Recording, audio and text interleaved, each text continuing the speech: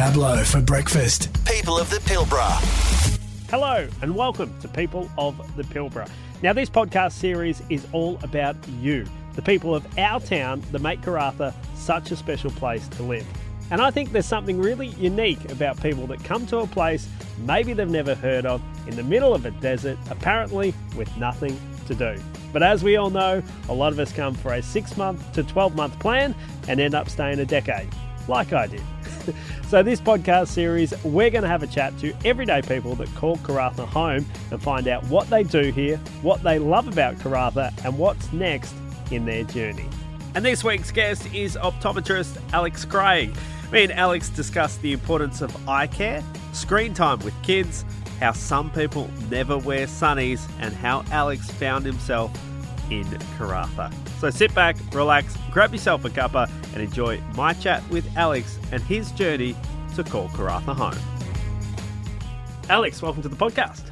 Thank you, Pablo. Thanks for having me on. Not a problem. Now, let's rewind. You got to Karratha in 2015. I was going through your Facebook page the other day. I was doing a good stalk, and I can see that you've lived in many, many places before you got to Karratha. So how did you end up here? Yeah, that is true. Sorry, my Facebook page is probably sparse of any sort of very interesting details. I struggle to keep that probably up to date as well as I should. We could probably go back to the beginning because it probably gives a little bit of context as to how I ended up in Karratha. So I grew up in Central Africa. I spent most of my childhood days in Zambia, moving around Africa a little bit as a child.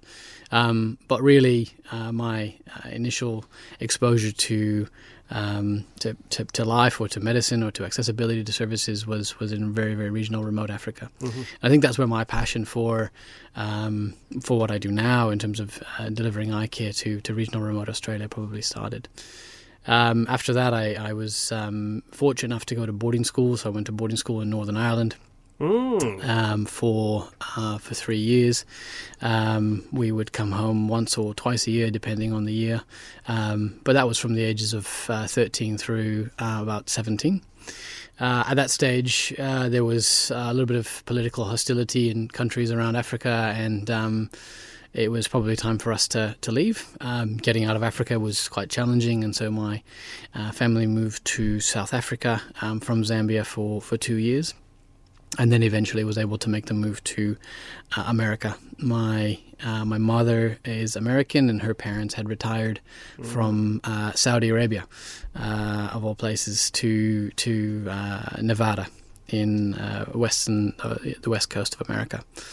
My mum grew up in Saudi, and that's where mum and dad met. Which, if we're sort of talking about multiple places around the world, the theme probably is generationally old rather than just me. But yeah, we settled in America, and I think moving to America as a 17-year-old was probably harder for me than it would have been for my siblings. Trying to assimilate into American culture at an older age was a little bit more challenging. Nevertheless, I did my university degrees there. My undergraduate degrees, I did a degree in biomedical science and a degree in psychology. And after that, didn't really know what I wanted to do with it. I had a passion for psychology and a passion for people. I think I had figured out during university that I wanted to do something that allowed for me to spend time with people. And at some point, optometry came across.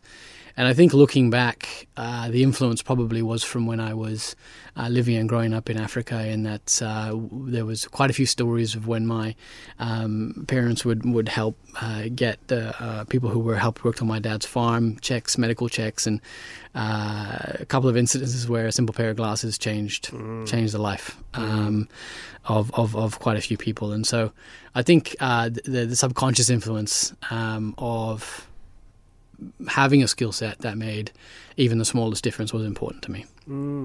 I was a little bit sort of probably went through a little bit of angst and a little bit of confusion as to what I wanted to do, and sat down with my dad one day, and he said that he didn't mind what I did as long as I tried to be the best at what I did. And I think that ultimately that gave me the freedom to pursue the things that I was passionate about, which is time with people, but also then to bring along with that something that I was interested in, which was eyes or optometry. And that began my hunt for a program that I was then going to be at least interested in pursuing. I looked at a couple of places in America, but again, just struggled with living in America, and so looked around the world. And that was the other thing I think that comes with obviously the idea of traveling a lot when I was young, is that when it mattered, it was easy. It was easy for me to pick up sticks and to move to Melbourne, of all places. And so I'd looked at a couple of different programs around the world, and I'd ended up choosing Melbourne. One, I'd never been to Australia, so I thought, this is fantastic. And two, it was a postgraduate degree, which was, I think, the first of its kind for optometry in Australia. It was called the Melbourne Model. And so I sold most of what I had and packed up 2 suitcases and 2 trunks and moved to Melbourne when I was 22. Sight unseen, didn't know anybody there. I didn't even know where I was going to be living. And another culture shock, I imagine. Yeah, absolutely. And didn't understand slang, and it was super challenging. But it was it's what I was good at, I think, at the time. And again, I think that's probably comes from moving around so much as a kid, going to boarding school at such a young age. Education opportunities just weren't there in Africa for us, and so that was probably the only necessary or the only real opportunity to put us ahead. The bus broke down on the way back from the airport. It was a real welcome to Australia. It was fantastic, and then our bus broke down, and then another lady's car broke down, and we all jumped out and helped push her car. And it was I thought, this is fantastic. This is a great place. And I remember distinctly on my first night in Melbourne, I went down, found a pub to have dinner, and it was an Irish pub, and there was a full like bagpipes and probably more Scottish, but a full sort of sing along going on. And I thought, this is even better because my dad's from Northern Ireland, and so I felt at home probably very, very quickly in Australia, which was really good. And then optometry is 3-4 years? 4 years at Melbourne. So depending on where you go, most programs in Australia will be between 3 and 4 years, and most of them now are postgraduate. And then from Melbourne, what sparked Karratha?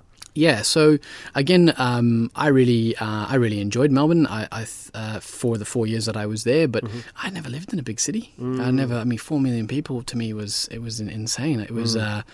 It was sensory overload, I think, for a lot of the time. I really enjoyed the first 2 years, but what I did find is that the longer that I spent in Melbourne, the more and more I ended up hanging out and going out in my neighbourhood. I just thought, if I'm going to invest in people, if I'm going to invest in a community, if I'm going to invest in myself, in getting a job, why don't I just invest in a place that's about the same size as my neighbourhood? And so... And the sort of the appeal of the big city was starting to sort of wear off, I think, after about 4 years. And again, I'd never lived in a big city, really. And so I started to look at opportunities that would really allow for my skill set to be pushed. So optometry in Australia is a growing profession. There's a lot of changes happening all of the time, and a lot of the time the educational systems will put you in a position where your training is potentially just outside of what is within scope, and the idea is that when that scope changes, that you're ready for that. And so we had all these things that we wanted to do, or that I wanted to do in terms of a skill set, but knew that if I had worked in the city where there was a lot of tertiary care, a lot of hospitals, a lot of ophthalmologists, a lot of surgeons, that I probably wouldn't get as much of an opportunity to see a really wide case. And so, and also at the same time, I was I was on a visa. I was on a 457, and so the companies offering those 457s were visa sponsorship with Specsavers and OPSM. Right. And they don't make you work regional. But when I had asked them what opportunities they had in the region, they had given me opportunities of Broome and Cal, Headland, I think maybe Esperance as well at that time. And for some reason, I thought about it and prayed about it when I was in Melbourne, and Karratha came up. And I thought, look, I'll self-fund a trip to Karratha. I'll rent a car, I'll drive around, I'll spend 3 or 4 days, and I'll see whether this is somewhere that I think that I can live long term. And that happened in the end of 2015, and I came up and I met the store and met the people who worked here. I met Matt Cassidy and a whole bunch of people that were really central to probably the reason why I've stayed around in Karratha for such a long time. And went for a drive out to Samson and thought, this is fantastic. Like, this is, not only does it give me the opportunity to see a much wider range of patients. You have to remember, like, optometry in the Pilbara has been catered to purely just by locums for 25 years, maybe more. We've had maybe 2 or 3 incidences where we've had somebody who's lived here. And very typically that's because they are a partner of somebody in the mining industry. And so to have long-term permanent residency or permanent clinicians is quite unheard of. And so it was a really exciting opportunity for me, because it meant that now all of a sudden we could have influence of change in terms of the appropriateness of referral pathways and what patients belonged where, and patients weren't just blanketly getting referred to the hospital system. And that took me then through about 4 years at OPSM. And then the corporate structure sort of kicked in, and it was impossible then to flex that anymore.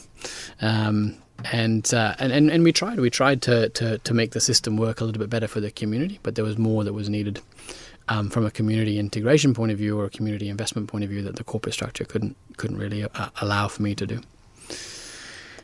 So I just want to ask you mentioned Africa and the fact that a pair of glasses can really change someone's life. I recently watched, there was a great video, Mr. Beast. I don't know if you follow his videos, but my daughter loves Mr. Beast. And, I'll have to check it out, yeah. Yeah, he recently gave vision to like 2,000 people in really poor countries, and it was such a simple procedure to help people see again that us here in the West, we really just take total we don't even think about it. It's just not even a concern for us. And this really changed people's lives. I'd imagine that would have been quite pivotal for you growing up, seeing how much medical intervention and preventative care can actually, really benefit people. Yeah, so there's 2 sides to it. So one is preventative care, and that's probably really important, especially in areas where, probably more important in areas where there's affluence but sort of maybe low health literacy, and then there's just intervention, full stop, in places where the accessibility is so poor. And I think that those 2 sort of thoughts, or those 2 sort of patterns of intervention, have probably really fueled the last 6, 7, 8 years for me, maybe, in terms of, trying to figure out, especially in Australia, especially in a first world country, where can we be better? Where can we look to try to influence social change, or where can we look to influence the delivery systems of different management structures in and across the public and private system? And how does that actually affect the N of 1? Right, and that has to matter. It has to matter. You have to be able to say and be satisfied with, we helped one person, and I think that's really what drove me then to obviously into private practice, to being able to be in control of that, to be able to be a bit more agile, and ultimately left OPSM in late 2018, early 2019.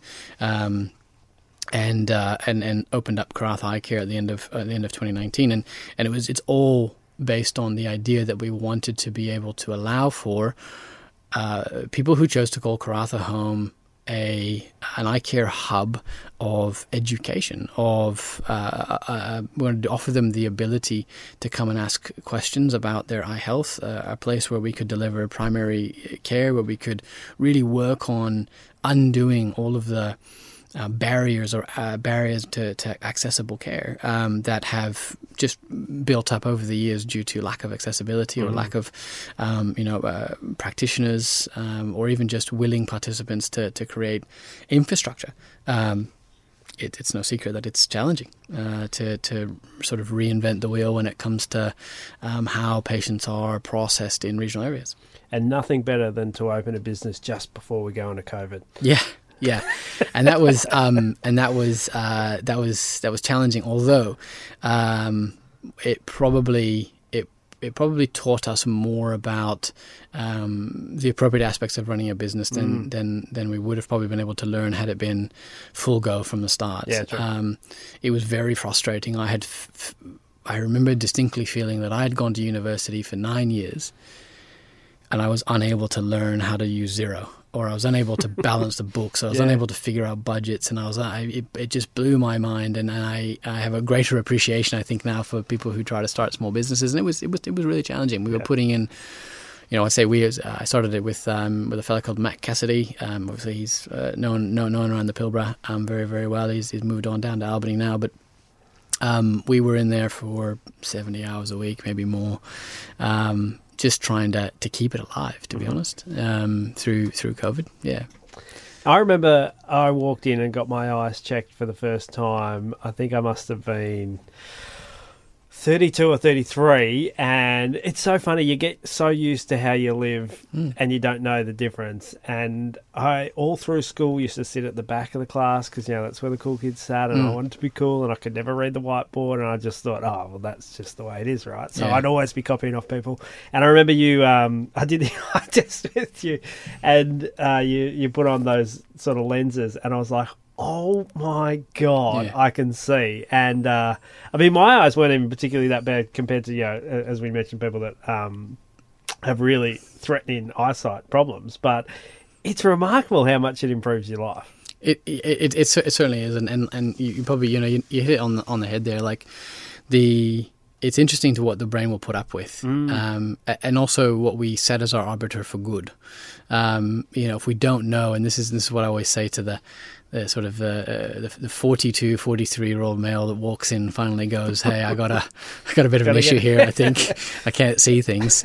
And had they come in when they were 32, we would have been able to sort of reframe vision for them completely. And I think, and again, this is our biggest cry. It's really about preventative eye care, preventative health in general. You don't know what you don't know, and how you expect it. I always say to these guys, I mean, how do you expect to know what perfect vision looks like if all you've ever seen is what you see? Yeah. And 20%, 30% improvement in vision could be the difference in, really enjoying your visual environment and enjoying getting older and actually enjoying the time rather than not getting headaches. And not getting headaches and when you're sore looking eyes. at the computer. Yeah. I mean, that's what did it in for me. I mean, you can see the computer screen here. Yeah. There's a lot of small letters, and it was driving me crazy. I was having like the biggest headaches at the end of work. Well, I mean, they say, I think it's that 70. I listened to a podcast the other day. It was an eye podcast, no surprise there. But it was saying that there's some. I think the stat was something like between 75 and 80% of everything that we do during the day, subconsciously processed, actually goes through our we actually process through our vision first. And if that's challenging, if it's hard for you to see well, it's going to affect your overall mood. It's going to affect your overall energy levels, your desire to want to do things, and then you subconsciously just stop doing the things that you want, that you enjoy doing, or that you like doing. And this sort of underpins the premise of the fact that aging is a really bad thing, and we want to avoid it and everything. But it can be graceful and it can be enjoyable, especially when it comes to the eyes, because everybody's eyes are going to start fading in their 40s, or their ability to induce power up close will always happen in their 40s. And to some people, especially people that we found post-COVID, we've been vindicated as a profession, but post-COVID we have found that computer work and relentless hours and hours and hours of computer work wreaks havoc on the binocular vision system. And we found that when everybody moved from going into the office to home offices, for 2 years, sitting in front of a home office and doing Zoom calls and spending so much more time on the computer, we've found that there's a significant increase in binocular vision disorders in children. Well, I was going to say, I mean, kids, it'll be fascinating to see the difference between the states, right? Because here in WA, we didn't really have the lockdown. We didn't really do the online schooling.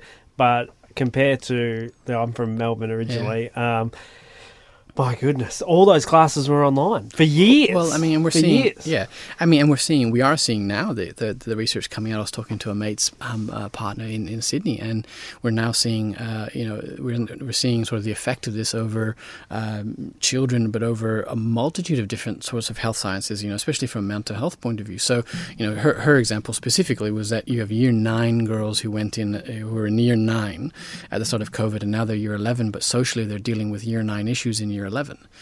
And so from a psychological point of view, because they didn't have access to their mates, they didn't have access to working through that stuff. So mental health is struggling, physical health is struggling, your eye health is going to be, so this is it'd be interesting to see what the effect of COVID in general, or moving everybody indoors did when we look at things sort of, 5-6 years from now.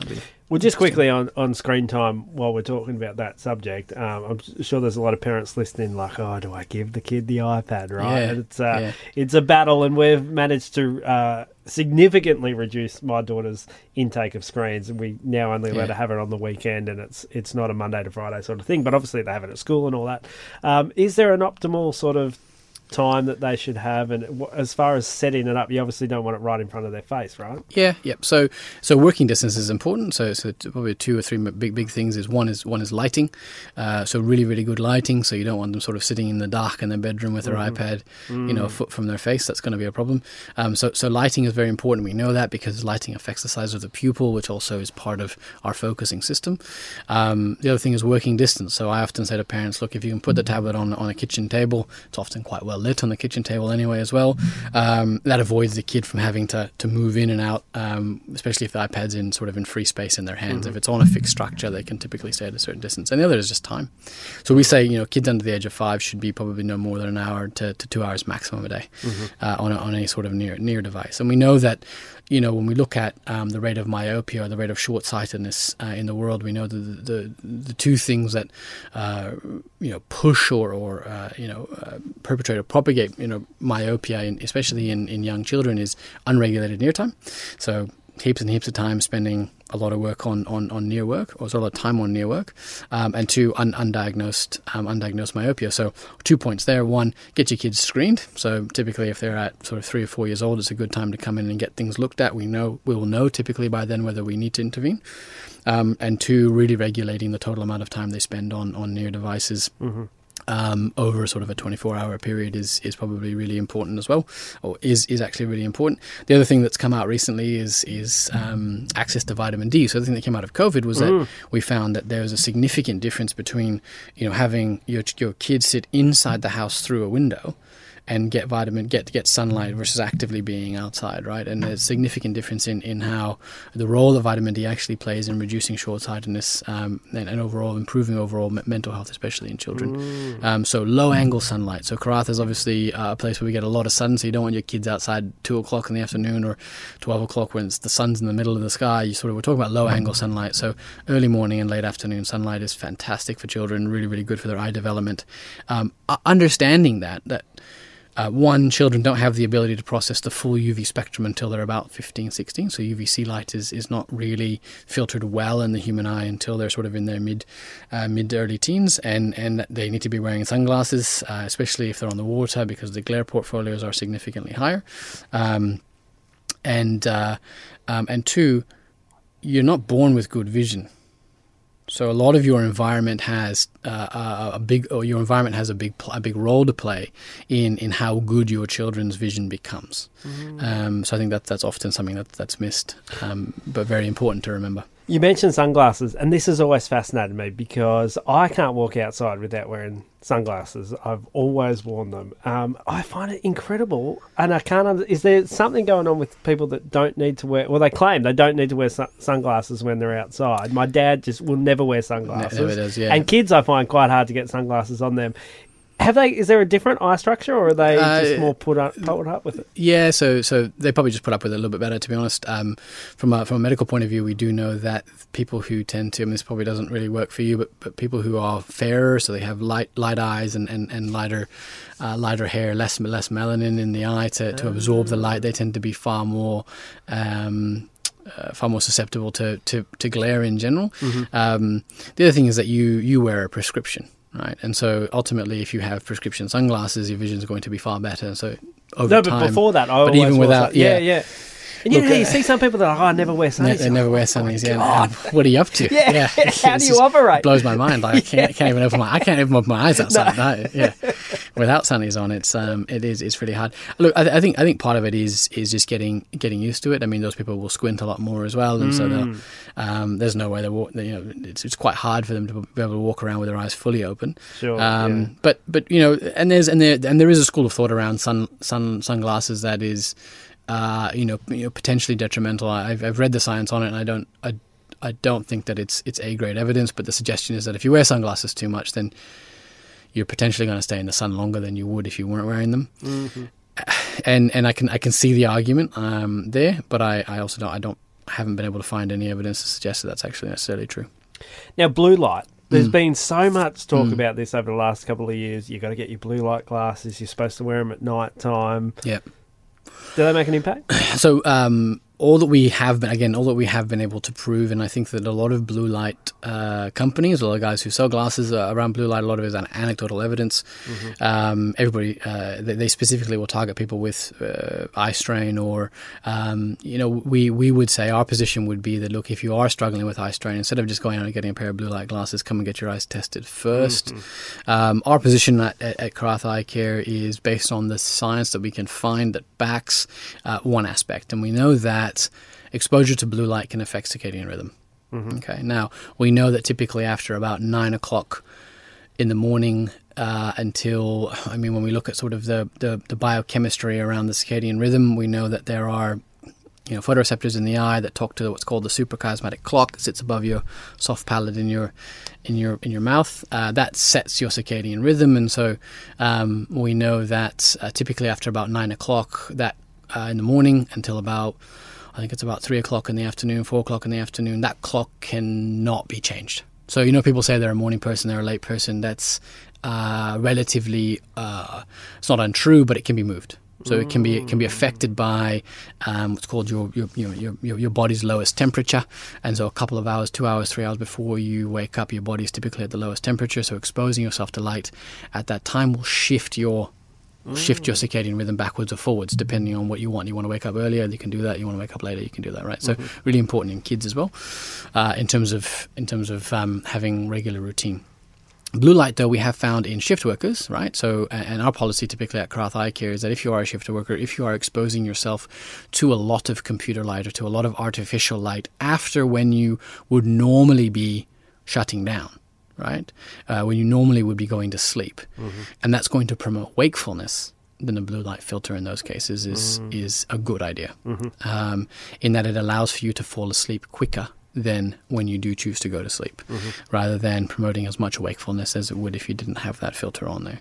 And that's really the only incidence that we would prescribe blue light filters. Is for people who are on shift work, hospital, night shift, things like that, especially if they were struggling with either sleeping patterns or with eye strain. Yeah. And I assume looking at the phone just before you jump into bed and go to sleep, not ideal? We all do it. We all do it. My wife and I have arguments about this all the time. And no, we shouldn't do it. Yeah. We shouldn't do it. You'd be far better off if you read a book before going to bed. And you fall asleep so much better. Yeah. Yes, yeah. Unfortunately. But yes, we definitely all do it. Yeah. Now, if you could change anything about Karratha, Alex, is there anything you'd change? If I gave you the almighty power, you can do anything. Budget is not a problem. Yeah. Interesting question. I think really in the last probably 6 months I've been so heavily focused on the growth of the business, and I think that our biggest frustration, I think, is the worry about employable staff. And I think that if there was a way to try to prop up smaller businesses when it comes to salaries, or being able to allow for us to create innovative schemes to keep people more loyal to small business, rather than chasing a higher paycheck at bigger companies. I mean, that's our biggest thing, I think, is in that we want to create a good service. We want to be able to create longevity in what we do, and it's hard because we don't have often as much resources as sort of big mining in terms of trying to keep people there. I think if we were talking about things physically, Pablo, I think if we had a bit more sand at Hearsons, that would be fantastic. I think, and maybe a little bit more waves. I'm trying to keep my optometrist here, and he's a surfer, a very keen surfer from Victoria, and we just don't have enough waves. But yeah. Well, on the livability side of things, what do you love most about Karratha and living here? I really love the simplicity of life. To be honest, I don't want for anything in Karratha. Again, maybe that's from where I grew up. I never had sort of the opportunity to live in a real big city other than in Melbourne for my degree, and so I think the things that I choose to desire in life, I find very easily in the community in Karratha. The community spirit and the opportunity to be involved in everything from sporting to parent-teacher associations to being board members and taking a punt and doing things that I think that you wouldn't necessarily be involved in or get the opportunity to do in bigger cities. I think is Karratha's superpower. I think that we really allow for people to have a go and to have a fair go. And that's one of the biggest things that I hope that we can continually do through our business, is to just be able to provide opportunity for people here, not only through employment but through good top quality eye care. Now we spring this question on all our guests, and I want to know, is there a party trick or something that people, when they meet you, Alex, they would not know? Maybe some story from your past or a hidden talent? Anything spring to mind? No, not really. Or a hobby or something like that? Kind of thing. It's interesting you ask, and I think, and it's probably maybe not the answer you're looking for. It's not super exciting, but I found it encouraging. I think that there's a period of time in most people's lives where they try to figure out what they are other than what they do.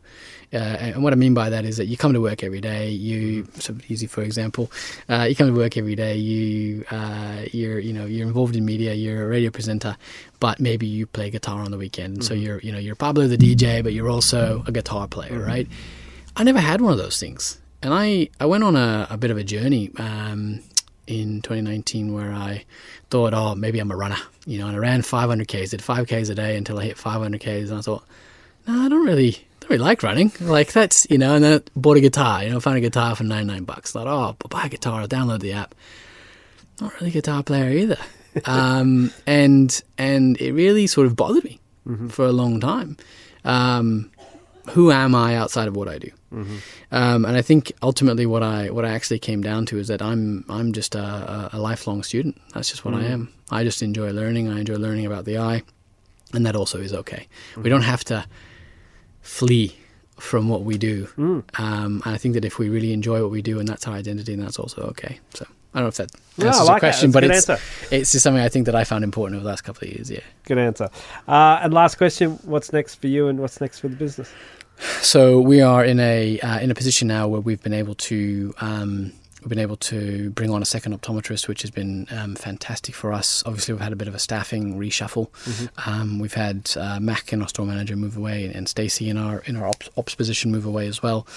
And so we went through a bit of a restructure, and that takes a lot of time for me to then figure out what that looks like moving forward. We have a lot of very young talent working for us at the moment, and that just means the business needs to be managed a little bit differently, which is really exciting. To be honest, it allows for us to opportunities. Part of Karratha Eye Care's ethos is that we want to offer opportunities to everybody that works there to expand their skill set. So we've recently had one of our dispensers graduate with a Certificate 4 from the Australian College of Optical Dispensing, and so being involved in setting up those programs and being able to invest in the people that we work with, I think is one of my other passions, and so that's what I'm really focused on now at the moment in the business.